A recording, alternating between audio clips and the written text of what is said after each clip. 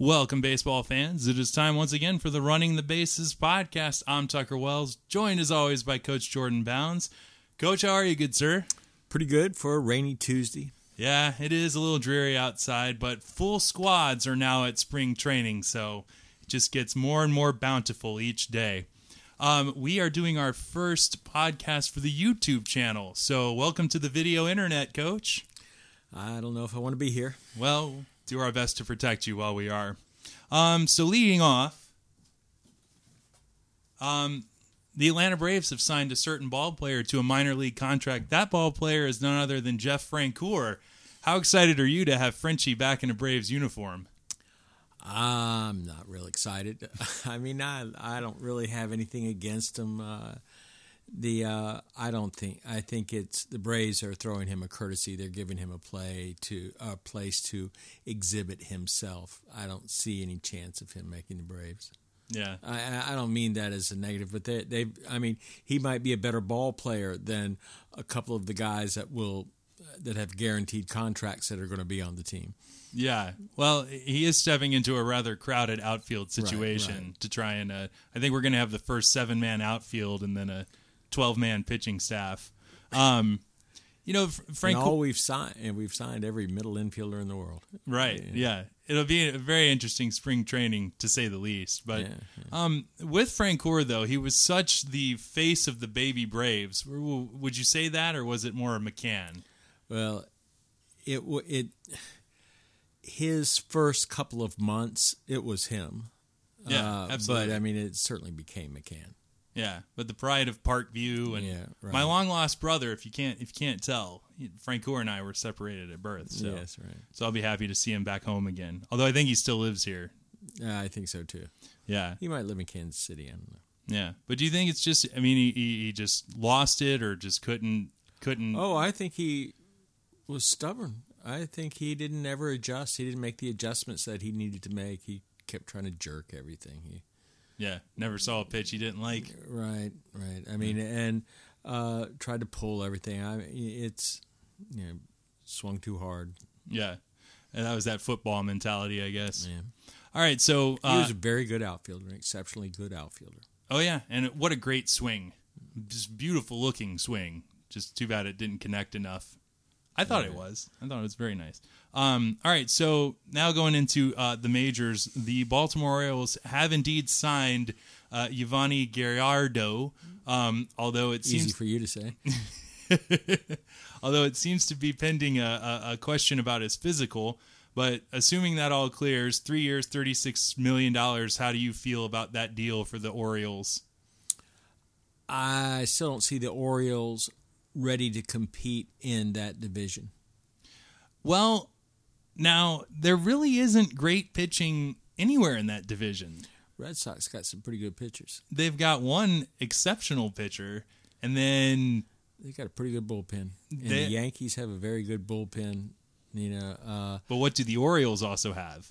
A pretty good bullpen. Yes, that's true. So, and it's true. You're right. It is more of... I just still don't see the Orioles competing. No? Oh, I mean, I see them competing. Showalter will keep them there and keep them competitive, but I don't see them winning the division. You think Showalter has the highest managerial WAR besides Madden? Just without looking it up.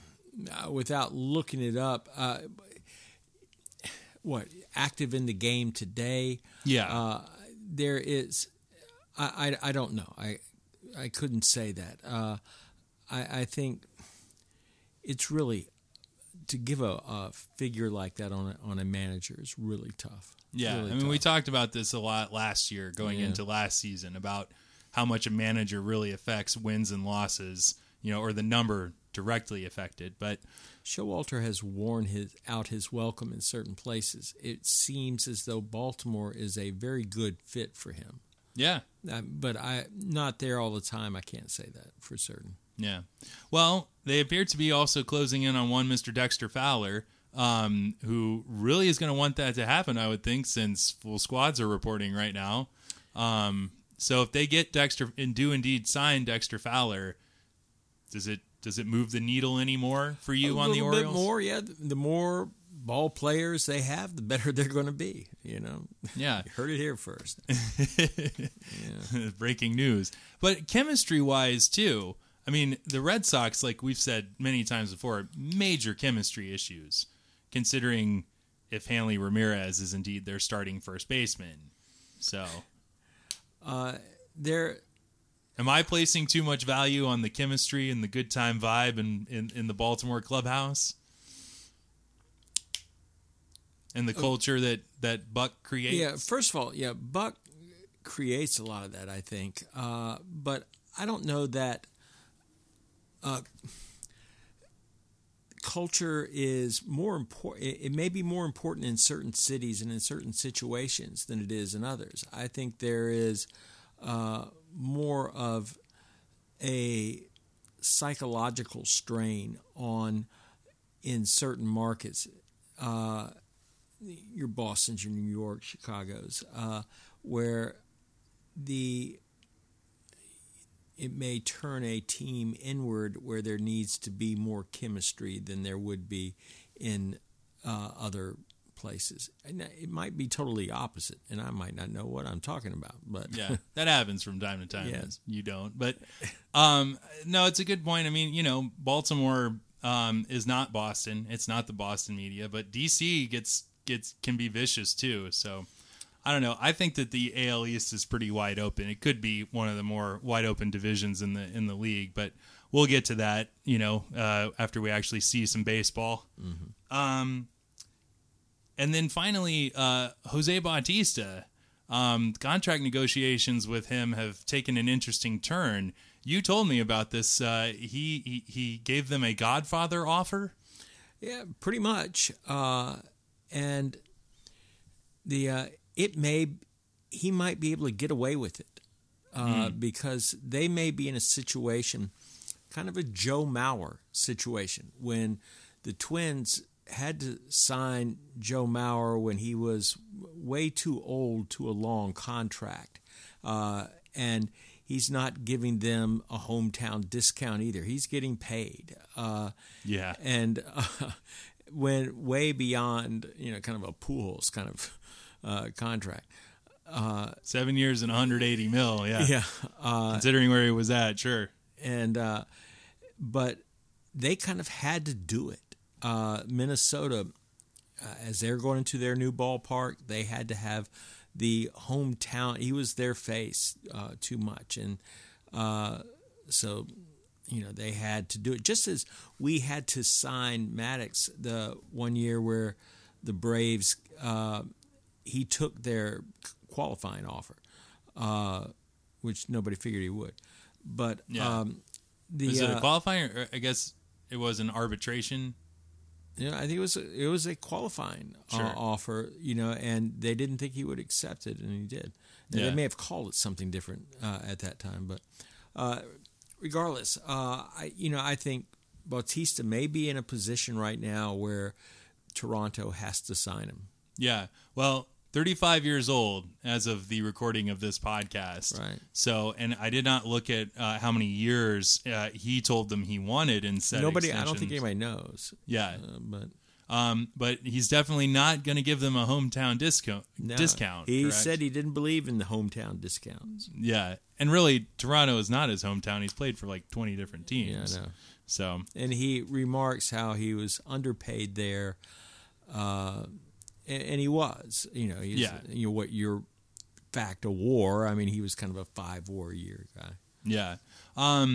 So if this doesn't get settled before the start of the season, how much do you think it affects the Toronto team, the Toronto clubhouse? Oh, I don't know. I don't know the chemistry or anything in that clubhouse, but generally, well, Bautista's a little bit of a hothead. Yeah, he likes to flip bats in a rather flippant way. It is.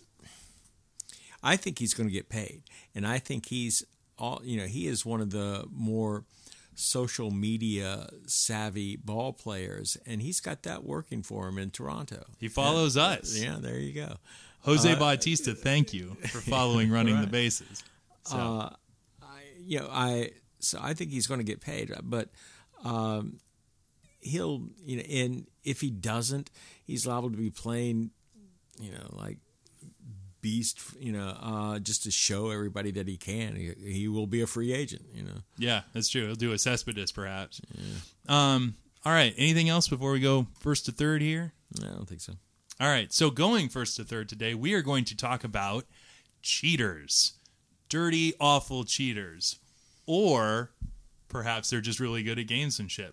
For this debate, we are going to exclude the PED users. So with apologies to Mark McGuire, Barry Bonds, Rafael Palmeiro et al., this is not about the steroid users. We're talking about those who became famous or perhaps infamous for affecting the outcome of the game through the doctoring of balls and the corking of bats.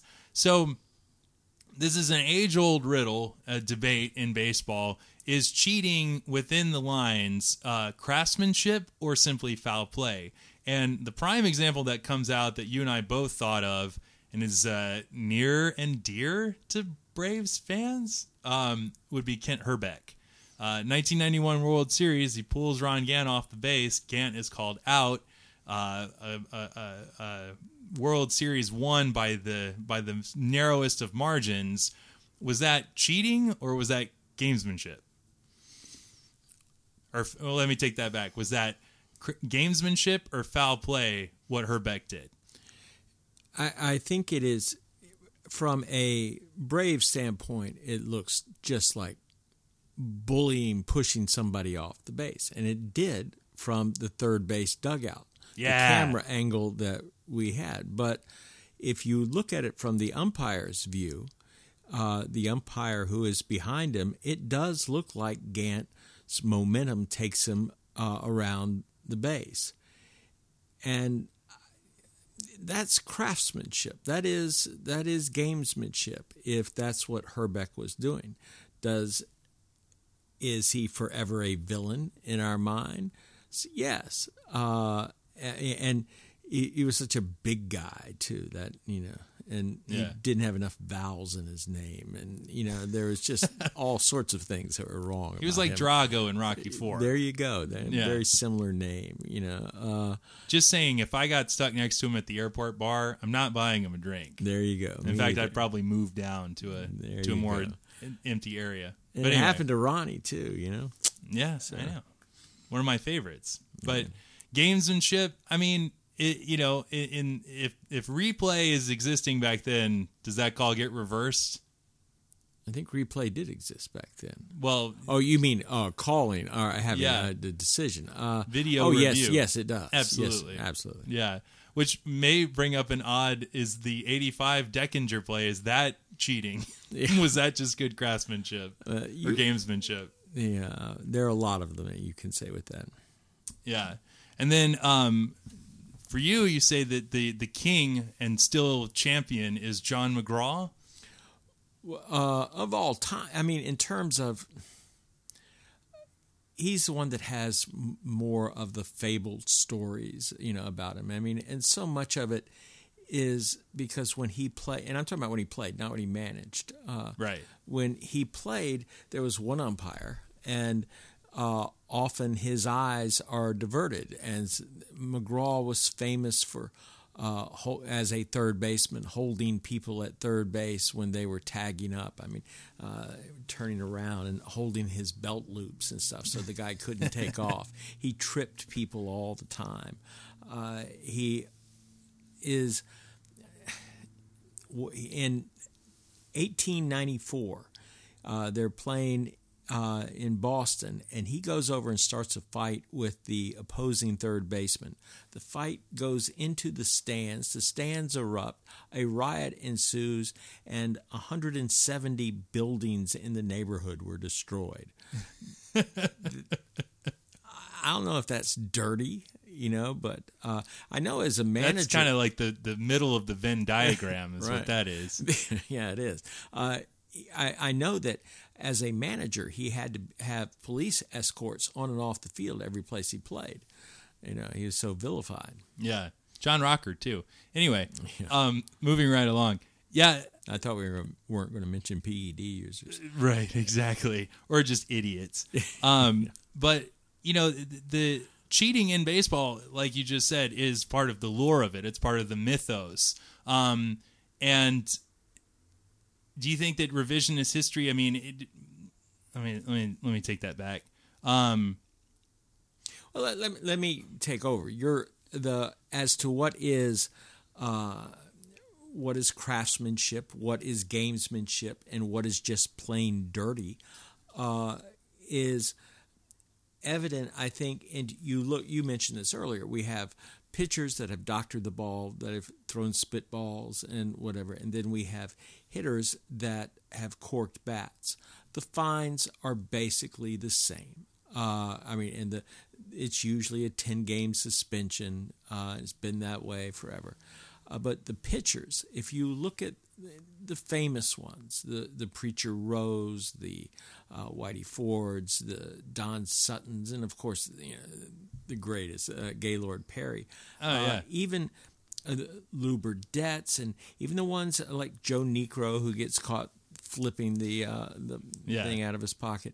There have been several that's happened to. Although what Sutton did was even better. Well, Sutton was searched all the time, and he used to hide notes in his uniform that dirty notes that the umpires would find, things that were lots of words that we can't really say right here. Well, we're assuming we know what those words are. Right. Sutton was suspended once for 10 games and then threatened a lawsuit or something, and somehow or another the suspension just went away because they couldn't prove it, or I guess. Sure. Whitey Ford was famously talked about how he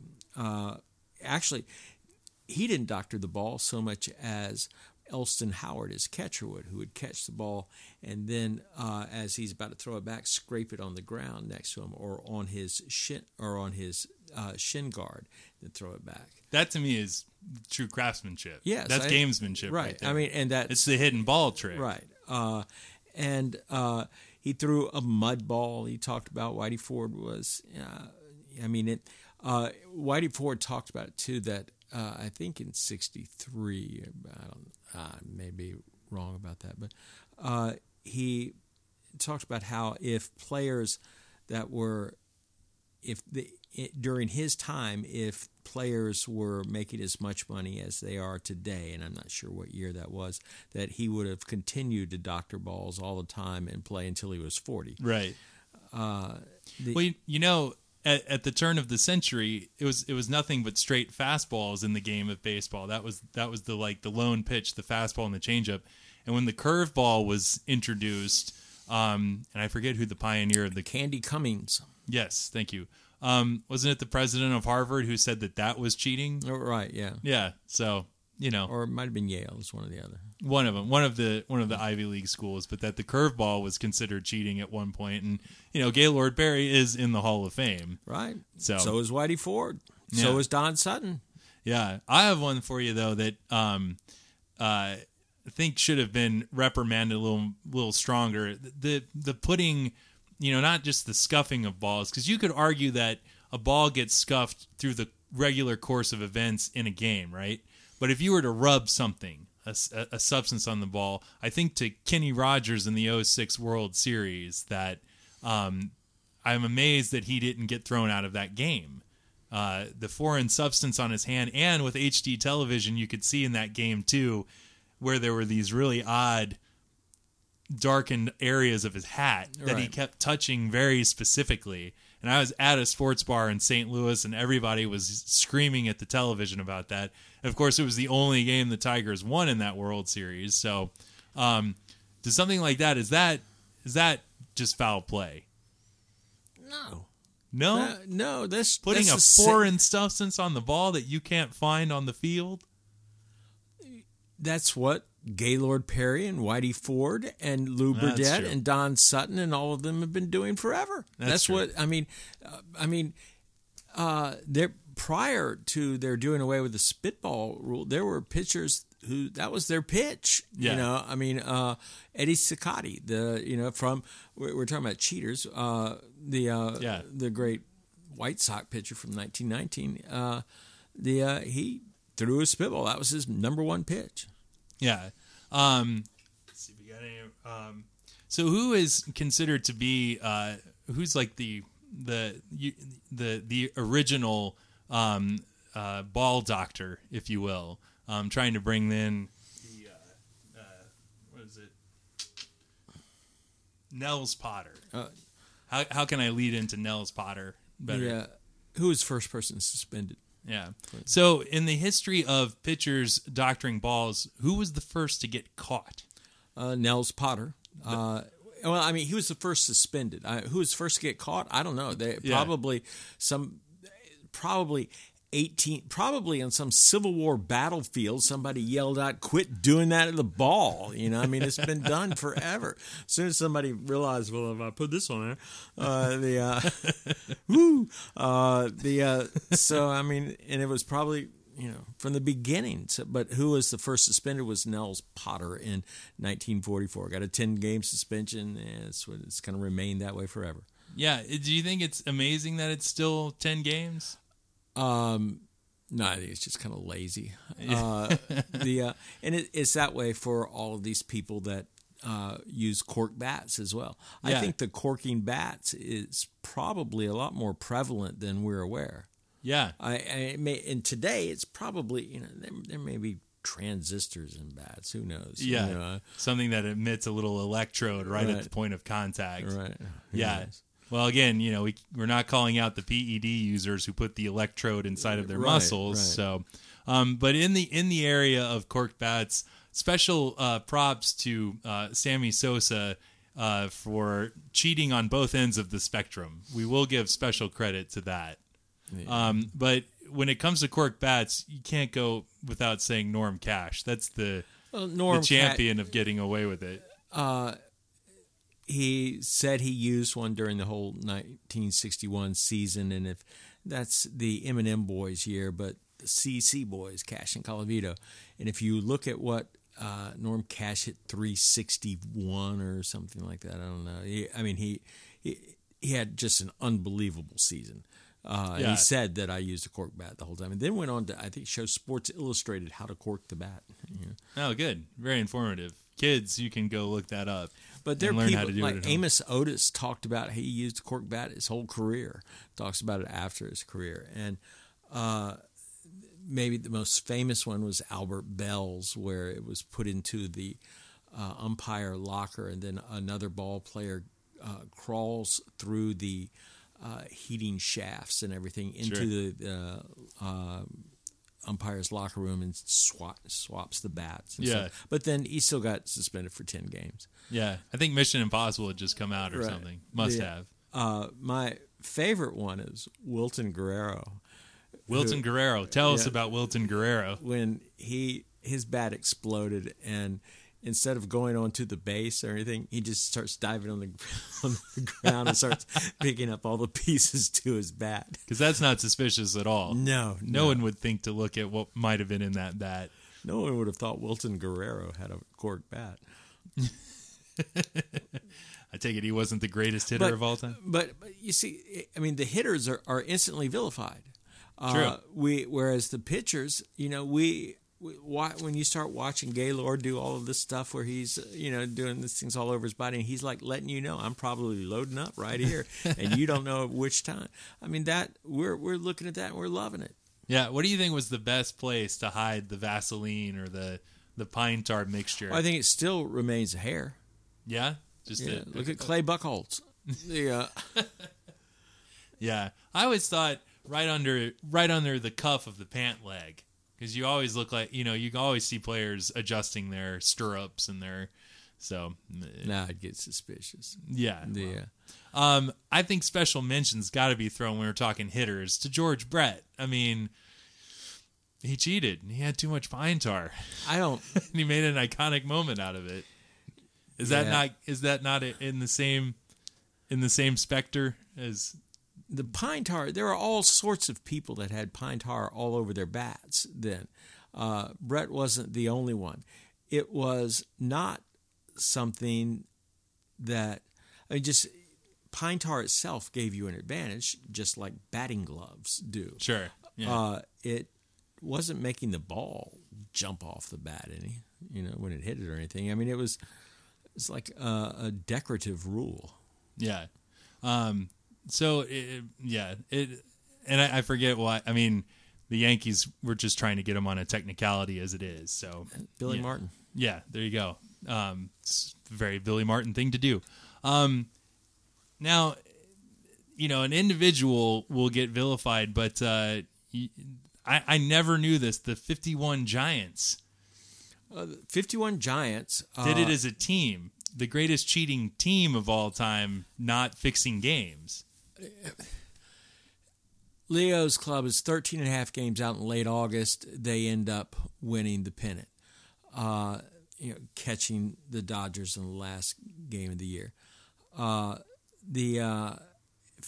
Herman Franks was a coach then who would spend every game in the clubhouse, which was in center field, with his telescope looking at the catcher's signs. When he got the sign, he would, and picking up a catcher's signs, if you can see those, that's greatly to your advantage. And they're because they're easy to read. It's not like a third baseman's sign, third base coach's signs, which are they have indicators and all this sort of stuff. You understand a pitcher catcher signs real quickly. You're looking at the dealer's hand in a game of blackjack. Yeah. Right. And he then would either ring a bell or push a buzzer, let somebody in the bullpen know what the pitch was. This was signaled into the third base coach, who told the hitter. And this is not apocryphal. Everybody pretty much, there have been enough Giants to admit to this over the years. There are many people that think that Thompson knew what pitch was coming when he hits the shot heard around the world. That the shot heard around the world was, he knew it was going around the world. Right. Yeah, that's amazing. Hey, they deserve credit for creating such a Rune Goldberg machine.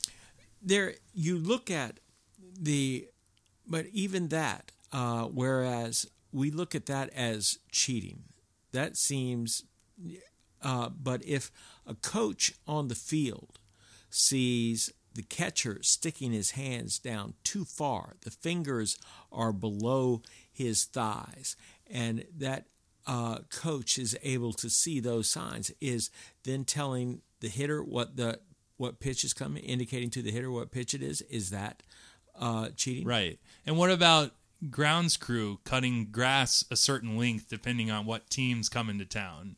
The Bossard, or Bossard family, famous throughout the Midwest.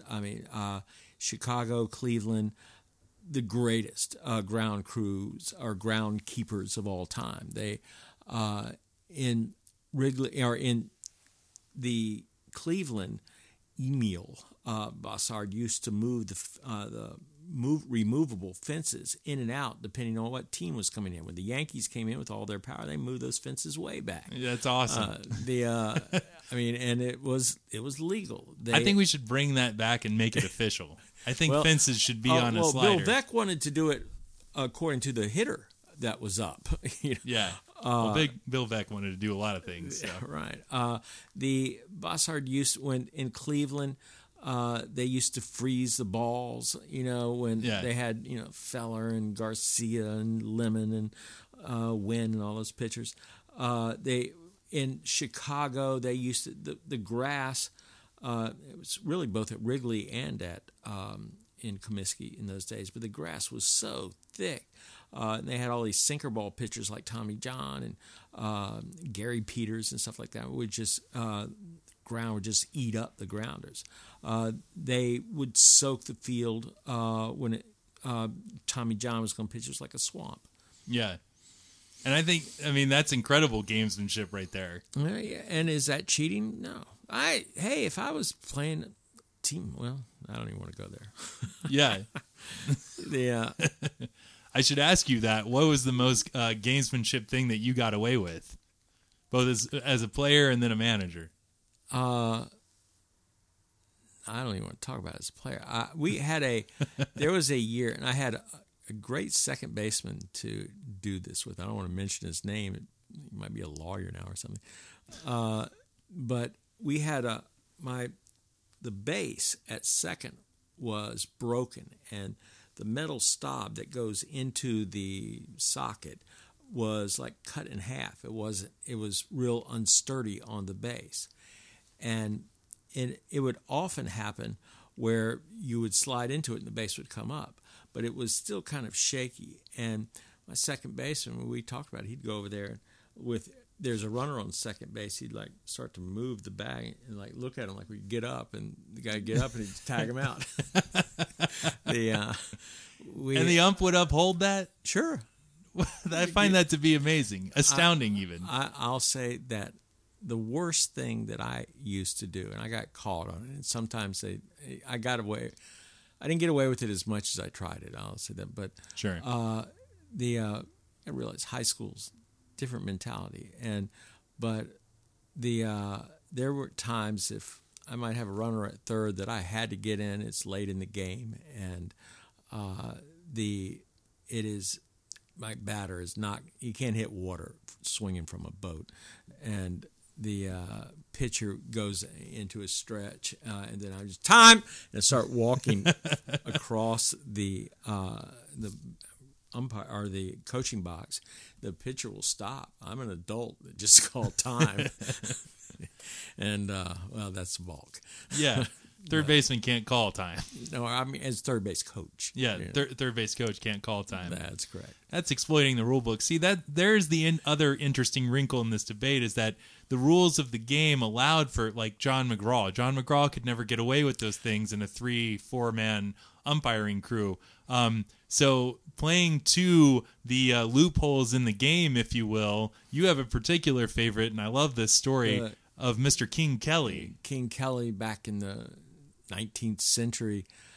This is the greatest use of cheating in gamesmanship, I think, I've ever heard of. I got to retract, though, for a second to say it was wrong for me to enter in to influence the outcome of teenagers' lives by doing things that was gamesmanship on my part.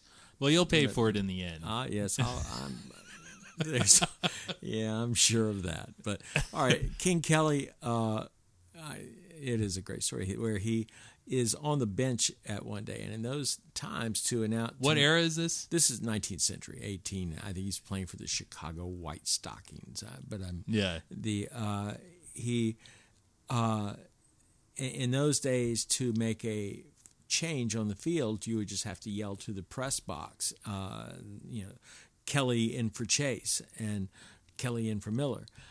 There was once a looping line drive. He's not on the field. He's in the dugout, and there's a looping line drive that's coming toward the dugout, and he just yells out, Kelly in for Miller, and catches the ball. He's out because he just put himself in the game.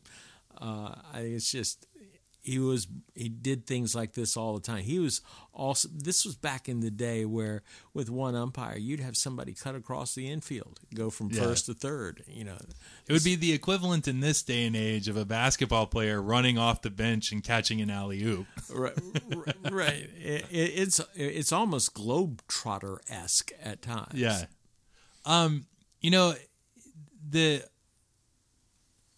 Obviously, when you think of the word cheating, you can't help but think the 1919 Black Sox scandal. Fixing games, I mean, that's clearly just foul play. That's dirty play, as opposed to what we're describing as craftsmanship or gamesmanship. So when you think about cheating and you think about the 1919 White Sox, what are your thoughts about how that fits into the mythos and lore of baseball? Gamesmanship or cheating as it is. If you've read the book 8 Men Out, you realize how much Comiskey has put a strain on these ball players. We know the way they were treated as chattel back in those days. Sure. And gambling was very prevalent. Hal Chase, who was a good ball player, he was first suspected, I think, of fixing games in 1910. In 1970, he was suspended by his own manager, Christy Mathewson, who, the Christian gentleman, nobody questions him, for fixing games. In 1918, one of his teammates accuses him of trying to bribe him. In 1919, he's suspended again for fixing games.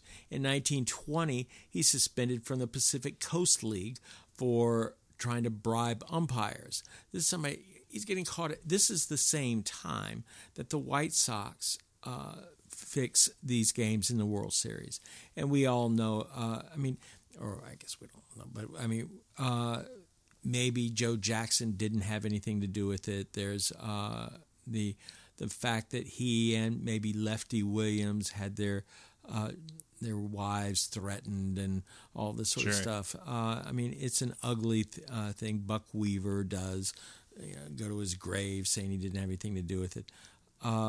It's a sad thing. Thankfully, baseball may have done something right. I can't say they did something right by getting Kennesaw Landis, but by addressing that problem and correcting it, they may have saved the game, and then Babe Ruth may have to. Yeah, Babe Ruth may have had something to do with that. Right. Possibly. He was pretty well known. The very next year. Yeah, how perfect the timing.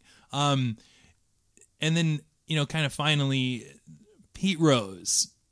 This debate comes up every year. It just came up again recently about his reinstatement and all these different things. So where does Pete Rose fit into the history of cheating? Is he foul play completely for the fact that he bet on baseball while an active baseball player? And yes, it is foul play that he did that. It is the unforgivable sin. Baseball, like all of America, always believes in second chances and third chances. And I don't know how many times Sparky Lyle was, or not Sparky Lyle. Oh, forgive me.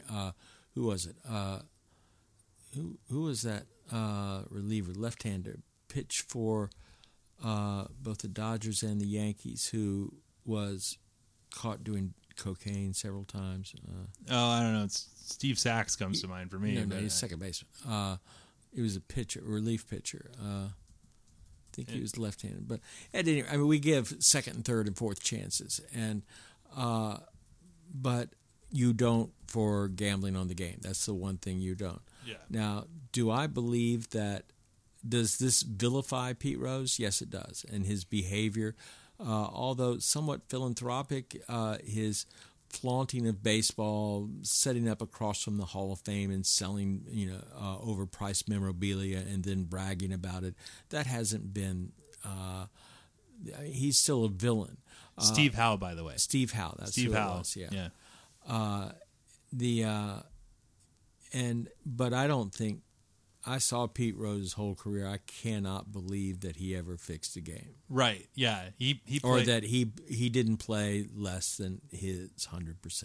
Yeah, and that therein lies the rub about the 1919 White Sox, is that it was the fact they were throwing games as talented as they were, that in the guise of those who are fans of the game think it's so horrible. But it went on like that from the very beginning. The 1877 Louisville Club has the first four people that I think that were suspended from baseball for life. Jim Devlin was a pitcher, but that club they'd fixed so many games. That they just disbanded the very next year. They had this incredible record and then lose 10 in a row. Once they've clinched everything. Well, the 51 Giants story, like if Thompson really knew what pitch was coming, isn't that kind of the same as, I don't know, knowing at what point the fix is in or something? Let me say one thing with that. It is not. There are every baseball team. You try to get the other team signs right away. Right. That's something and whether it's the catcher signs to the infield, as to how they're going to play a stolen base, or whether it's the third base coach's signs, or and if the catcher is bad enough where he's giving them away, sitting there with his leg open or something like that, you're going to take those. It's part of the game. Part of the chess match. Right, there perhaps. there are a lot of hitters who don't want to know what pitch is coming. They start thinking about it too much, and I mean, you don't want to think too much when you're hitting. I mean, a lot of them. So I don't know. Take it for what it's worth. I mean, that Bobby Thompson knew. Maybe he was one of those who didn't want to know. But I mean, the indications. I mean, people have kind of indicated that he did know. Yeah. So of all those, who was your favorite? Who was your personal favorite? My personal favorite cheater? Cheater, yeah. For the way that they pulled their games, because you admit to your own sins within the base pass. There is a larceny in the heart that rings true with baseball craftsmanship. The image I still have of Wilton Guerrero scampering around on the field trying to pick up his bat. I think the image that I'll have is got to be of Gaylord. Yeah. For so long, just doing all of that stuff and just all over his body. And everybody's sitting there just glued to him. He's probably already loaded up. And he admitted that he'd go games where he wouldn't throw, but he'd go through all that stuff and people knew. Yeah. And there's an old story that if you go to his house in North Carolina, you can never get in because your hand just slides right off the handle each time you reach for the door. Yeah. Sorry. No, it's perfect. I mean, my favorite's still George Brett, even though it's not technically cheating. I know, it's too great. It's too great of a clip. I'll give you a final hot take, though. One of the greatest cheaters of all time in the history of baseball is the commissioner's office, is baseball itself, for putting juiced balls into play starting in 1920 and allowing for juiced players in the late 90s. Right. Oh, well, that's for certain. They are facilitating these things. So... Yes. All right, so as we come into home, what are you most looking forward to as games start up next week? I am looking. I saw today. I saw Justin Upton in a Tiger uniform, and I'm just waiting to hear the sounds. Yeah, Right now, that's all. I know when I coach, play, whatever. The hearing cleats on asphalt, hearing the pop, pop, pop. Oh yeah, that's what it's all about. Check out the Sounds of Baseball podcast because we did talk about that. The thwap of the ball going across all the rows of pitchers and catchers. Yeah. Did we call it a thwap? I call it a thwap. Oh, okay. What do you call it? I don't know that I can say thwap. A thwap?